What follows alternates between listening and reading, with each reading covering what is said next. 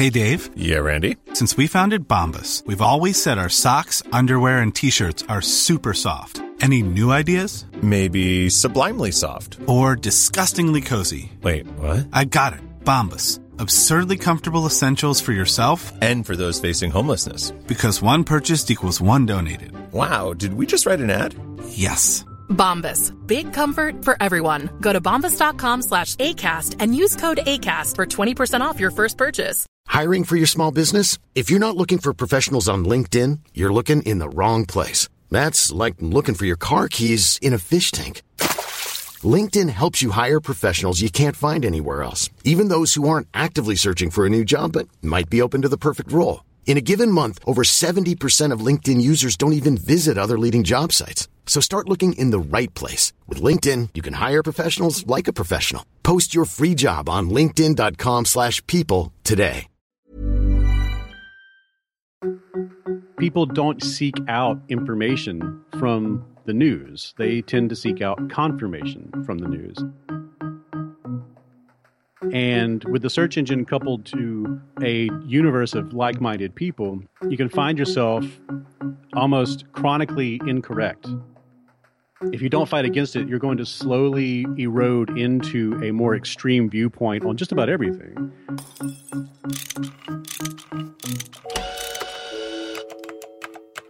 What if we had a show about solutions? Not the same old left versus right. I am right, I'm right. and you are wrong. You're wrong. Boring. Yeah, something new. Yeah, something new. How to make the world a better place. Yeah. How do we fix it? How do we fix it? So, Richard, ever since we launched our show, we've tried to find a way to meet in the middle and get people from different sides of political issues to get together. And we keep coming up against this problem of tribalism, right? Exactly. Of the way the country's so deeply divided into tribes, whether it be liberals or conservatives or some other form of barrier between people. And it seems to be getting worse. Part of the problem is this thing called selection bias. That if you hold a certain viewpoint, you just look for the evidence that confirms your viewpoint and you ignore the evidence that doesn't. So joining us today is David McRaney, the host of the popular podcast You Are Not So Smart. He calls his show a celebration of self-delusion.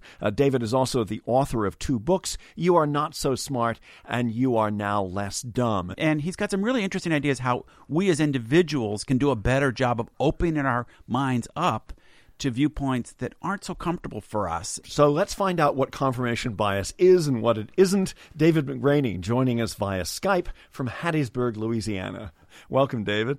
Hey, how are you? We are good, but we want to know, what is confirmation bias? Just walk us through that one. Okay, yeah. Well, it's the method that human brains prefer to receive new information and to seek out new information. So what usually happens is we have an emotion or an intuition concerning something that happens out in the natural world, and then we draw a conclusion about what is responsible for that natural effect or that new piece of information that we've run across. And then what we do is we try to seek supporting evidence to make our conclusions seem right or correct. So if you don't mind, I'd like to try to perform an experiment on you. Is that okay? Okay, Absolutely. yeah. Right. Most psychologists love doing this, don't they? So what I'm going to do is I'm going to pick out 3 numbers. And all you have to do is figure out what secret rule I'm using to pick out those numbers. So here we go. 2, 4, and 6. I want you to try to imagine what rule would I be using to pick out these numbers. So I'm going to do it. I'm going to do it another time. I'm using my rule. 10, 12, and 14. And then one more time just to make sure that we're all on the same page. 24, 26, 28. Now, let me ask you, do you feel somewhat confident that you figured out my rule? Yeah. Okay. I feel very confident. Well, knowing Okay, that it's a test, I feel like I could figure out one possible rule, but there's probably something else lurking in the background. Okay. All right. So all I'm going to ask you to do, all you have to do to prove to me that you figured out the rule is now you just use that rule and pick out 3 numbers of your own. All right. We'll say 32, 34, 36. All right. Fantastic. And I just want to put this on the record. I would have done the same thing. Now, Not that I'm competitive. So here is the beauty of confirmation bias. If I didn't tell you anything else about this, you'd live out the rest of your life not questioning anything about what you just went through. But here's the problem. Here's some other sequences that correspond to my rule. 1, 2, and 3. 4, 5, and 6. 7, 8, and 9. Okay, because what you believed was my rule most likely is that it was 3 numbers, 3 even numbers in a row. Right, 3 even numbers in a row. But my actual rule is just any 3 numbers, one bigger than the last. Okay. Okay. So what a happens? A much broader set, right? Right. When I asked you to pick out 3 numbers, and you picked out 3 numbers using the even set that you believed it probably was, and then you received confirmation that that was correct, you didn't then. People usually don't proceed to test again, where they'll go, okay, that worked, but what about I try this sequence and this sequence and this sequence? And people only try to determine whether or not they're correct through confirming their assumptions, never disconfirming. And what happens is you start to build a very inaccurate model of the world. Okay, well, give us an example apart from this. A great example would be, let's say you believe that vaccines cause autism, and you get on Google and you start searching for confirmation of your hypothesis. You will find it. You will find so much information that confirms your hypothesis that you will never be able to read it all. And if you never go to the next step, if you don't try to determine whether or not, if you stop at 2, 4, 6 and you don't proceed to the next possible rule, then you will never find the disconfirming information, or because the active process is all about confirming your hypothesis. Our producer, Miranda Schaefer's with us. David, you had an excellent example of this in your article explaining how there's a study done on purchasing trends on Amazon during the 2008 election. Could you explain that a little bit more? There was a study done by Valdis Krebs, and you can read more about it, I think, at orgnet.com. And what he did is he examined purchasing trends on Amazon during the 2008 election, and he found that people who already supported Obama were the people who, all the books that they bought about the electoral process were books that painted Obama in a positive light. And the people who disliked Obama only bought books that painted him in a negative light. And so they were focusing on one type of information because that was the information that played nice with their pre-existing attitudes. But according to this research and lots of other research when it comes to confirmation bias is that people don't seek out information from the news. They tend to seek out confirmation from the news. Mm-hmm. And all you have to do is look at anyone's Facebook feed, and as they're sharing stuff with you over and over again, it's always things that sort of confirm their worldview and try to also solidify the fact that we're cool, right? Yeah. Of all the things I write about, and I've written, 2 books about this, and I do this podcast about it, this is the foundational bias. This is the thing from which everything else springs, because it is simply the natural default way that human brains try to make sense of the world. Yes, and I've seen this a lot in some of my work. I used to be editor of Popular Mechanics, and one of the projects we did was a big investigation of the 9/11 conspiracy theories back at a time when they really hadn't penetrated the mainstream too much. It was kind of an underground phenomenon. And so we basically fact-checked all the claims that these conspiracy theorists made. What was so interesting is you saw this play out in a very powerful way. There were all these websites with all this information that seemed to challenge the conventional mainstream view of the attacks, and people would become obsessed with it, and they would devote weeks and months to studying these things, but they only studied the facts that made sense to them. And they would ignore millions of facts that confirmed the mainstream view, and they would stop at that point. I mean, they would almost actively reject anything that didn't fit that, and they would always have a reason for why they should reject it, because, well, that comes from mainstream media. They're in on the conspiracy. Exactly. And when we published a big account showing that all these facts that they were using were themselves incorrect, then we were part of the conspiracy, and they could completely reject everything that we said.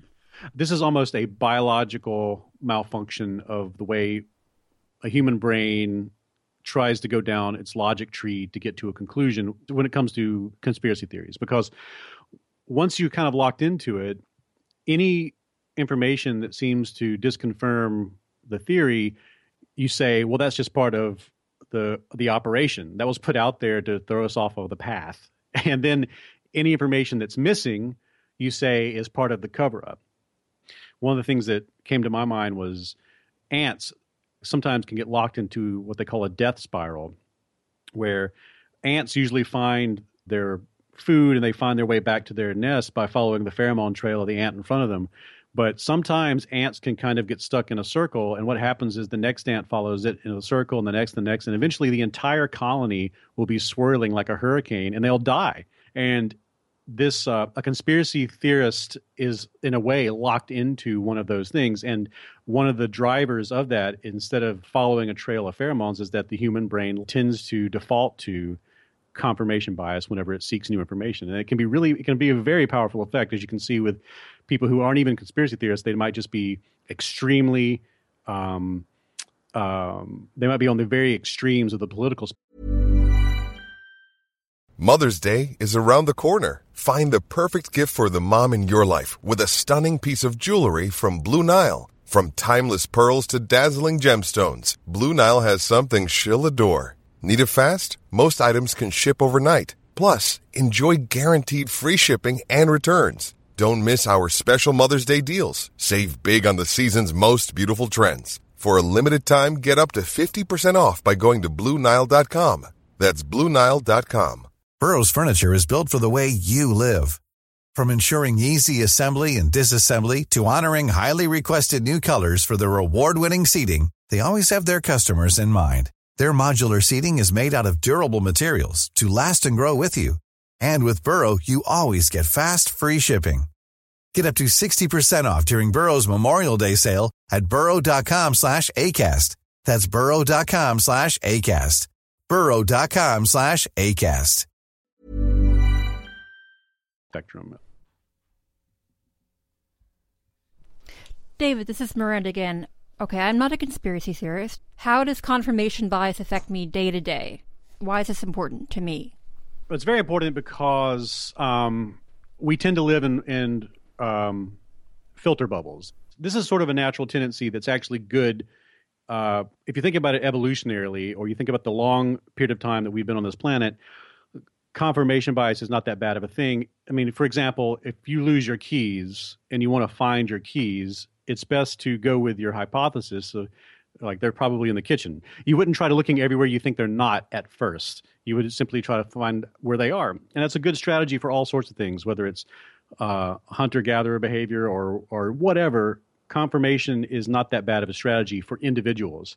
It's just that in groups, confirmation can become very dangerous. So what human beings never had until relatively recently was the power of the internet and of Google and smartphones and social media, where we could not only retreat into enclaves of people who think the exact same things we do, and therefore never be challenged and never face conflicting information that might damage our ideologies. We also can, that's sort of the passive world of the filter bubble. And then the active world is that when we learn something new about what's happened, we tend to go seek the confirmation through the most powerful tool that's ever been, which is the search engine. And with the search engine coupled to a universe of like-minded people, you can find yourself almost chronically incorrect. And it becomes very difficult to bust out of that if you don't actively pursue disconfirmation of your preconceived notions. And so if you don't fight against it, you're going to slowly erode into a more extreme viewpoint on just about everything. And we see that across the political spectrum right now with intense polarization. I see this daily with family members and friends on social media, where they are, every news story becomes an opportunity to soapbox about why our side is right and their side is wrong. And rarely do we engage each other in a formal debate in which both sides become a little more knowledgeable and intelligent. That's what confirmation bias threatens the most. And that's so funny you say that, because that's really what we're trying to do on How Do We Fix It is to challenge, is reach back across that divide. I've done a lot of work on disasters, both outdoor disasters like in mountaineering, and also big industrial disasters like the BP oil spill. You see confirmation bias play a big part there. People are lost in the wilderness, and they've got a map, but they're not actually where they think they are. People who do orienteering called it bending the map. You look down this river valley that you're in. You're actually in the. This happened to me once. You're actually in the wrong river valley, but you look in. Well, there's that mountain, and there's that outcrop. I can see this on my topo map.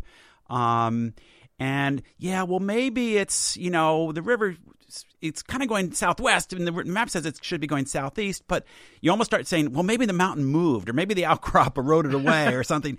And so you'll confirm that you're in the right place, even though the map's telling you you're not. And you see this a lot when people do high-risk activities like oil drilling. Day after day, they manage all these risks really well. They convince themselves they're really good at it, even though a part of it is good luck. And then one day, the methane comes surging up the drill string.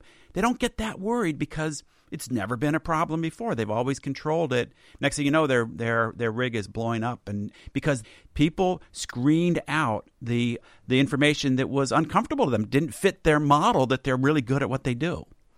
Yes, and what immediately pops in my mind when you bring up that example, there's a new theory, a new model that's emerging called argumentation theory, is that we're probably best set up to work in moderately sized groups of people. And what that affords us is a lot of people who will tell us that we're wrong, or a lot of people who will argue with us. They talked about it's basically what happens in 12 Angry Men. If you have a lot of people in a group and almost everybody is initially wrong, like the 2-4-6 game we played earlier, if 90% of people get that wrong, but that 10% sees the answer, if they can argue effectively for their case, the whole group will flip together, and together everybody will be smarter for it. And the way we've set up our information structures has empowered individual bias and individual mistake making above group bias and group mistake making. And probably one of the better ways to mitigate its damaging effects will be to allow for more confrontation in our lives. And you see that somewhat. I know that people get confronted probably more often than they would have in the past if you just were sitting at home with your family, and only at Thanksgiving dinner do you get confronted by the person who says that Obama is a secret Kenyan. In America, arguing can sometimes is synonymous with bickering, but if you think about it, arguing is two people presenting two different perspectives and coming to a third that is a little bit better than either perspectives going in. Our guest is David McRaney of the You Are Not So Smart podcast. Let's talk solutions. What can we do with this information? What can we do with a knowledge that confirmation bias could skew our views about important things? Well, first of all, let's get one thing completely out of the way, and that is you cannot remove this from your brain. When we're talking about heart disease, one of the solutions is not take the heart out of the body. So we've all got confirmation bias, whether we like it or not. Right. And when it comes to confirmation bias, one of my friends and a great author, his name is Will Storr, he proposes this thought experiment.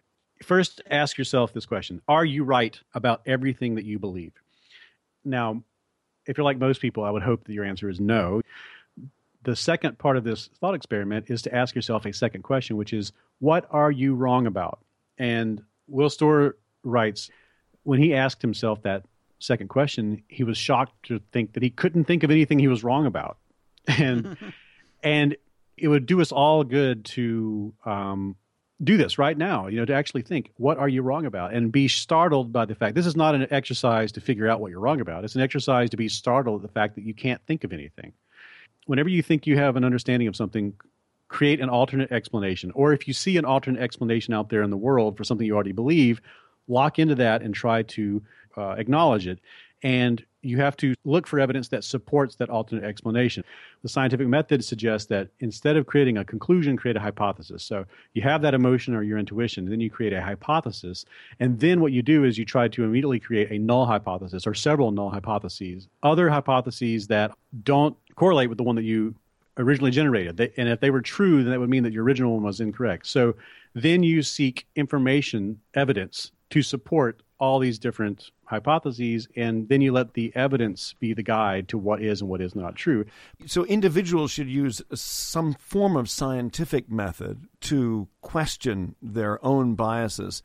For some issues, let's say we're talking about how should we deal with a problem like climate change, it is definitely the best way to go because you just let the evidence argue against the evidence instead of the emotion argue against the emotion. It's very important that you invite the people who will confront you and try to see their perspective. And instead of trying to argue your case, try to listen intensely, see if you can argue their case for them even better than they can argue it for themselves. So has there been an example where you completely changed your mind because you had a discussion with somebody? Sure. I think I used to be one of those people that did not understand anti-anxiety medications and antidepressants. I just never had any of that sort of thing in my life. And so I was one of those people that made this really crappy argument about how they just made people numb or something like that. But when I was actually tasked with writing about it, and then I had people in my life who used antidepressants and anti-anxiety medications, and the more I started to learn how they worked and how they're useful, I started to feel out in the darkness the perimeter of my own ignorance in that regard. You mentioned the process of reporting and writing. As a journalist, one thing I think is all too rare in journalism is a form that I think of as the reported essay, as opposed to a pundit who just assembles a lot of facts that promote her or his worldview. Someone who's really trying to argue a position, and then in the course of making that argument really takes the time to engage the opposition, interview people who don't agree with the writer's thesis, and really do a fair representation of their argument. To me, those are the most persuasive essays. I can absolutely. When I used to be an editor and I would help train new journalists, that used to be one of the first things I would explain to them. I was like, you're going to hit a crossroads in this story, because almost every reporter does, where you realize what you originally wanted the story to be about, you're not able to support that. And, That's so true. And what you're going to do, and a lot of reporters just go, yeah, well, this is what I pitched. My editor already knows I'm on this assignment. I'm just going to craft the story to sort of fit, because I can, because all I have to do is include this and not include that. And even with something that you've studied for years, there's always room to reveal new pockets of ignorance. And I think that, I think that that's like, this is the better way to go for me personally, is that I think that life is richer when we seek disconfirmation. And I think that everything that's good that's come to me when it comes to my understanding of myself, my place in the world, the context of other people and what they're experiencing, almost all of it has come at the point of realizing I was wrong. David McRaney making a great argument for why he is not so smart. Yeah, looking for those pockets of ignorance. What a great phrase. Thanks very much for joining us on How Do We Fix It? David McRaney, his podcast is You Are Not So Smart. You've written a couple of books as well. It's been a pleasure. We've learned a lot. This is How Do We Fix It? I'm Jim Meigs. I'm Richard Davies. Thanks, David. That was great. It was so much fun, man.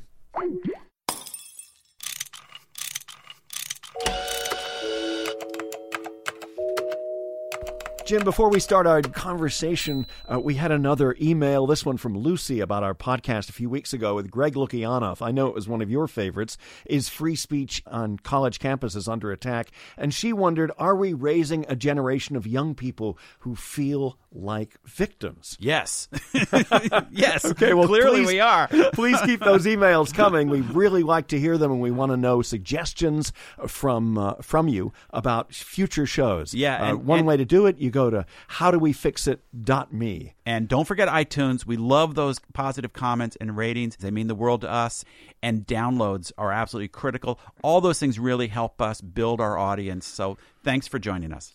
So, Jim, I think one of the key things that David McRaney is saying is that in our lives, we're more like Kirk and less like Spock. Right. People often start with a sort of a moral intuition, and then they collect the facts that support their core orientation. Yeah, the Star Trek analogy that we're much more emotional in the way we go about our lives than we are rational. And that's often useful. But his point is, You collect information until you've proved to yourself that you're right, and then you stop looking for information. I've seen this on conspiracy theories. You see this in politics, and you see it in journalism way too often. Yeah, I remember when the internet started in 1995.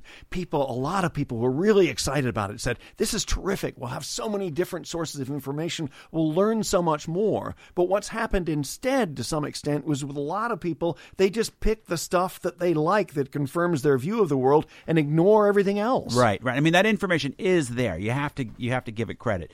But so are the abilities to sort. And I think Facebook has been a huge driver of this. People collect their friends and the information they want. You also see a lot of it in academia. We did the show with Greg Lukianoff about the free speech on campus. The war on free speech. Well, part of that is, wait a minute, there's some people out there we don't agree with.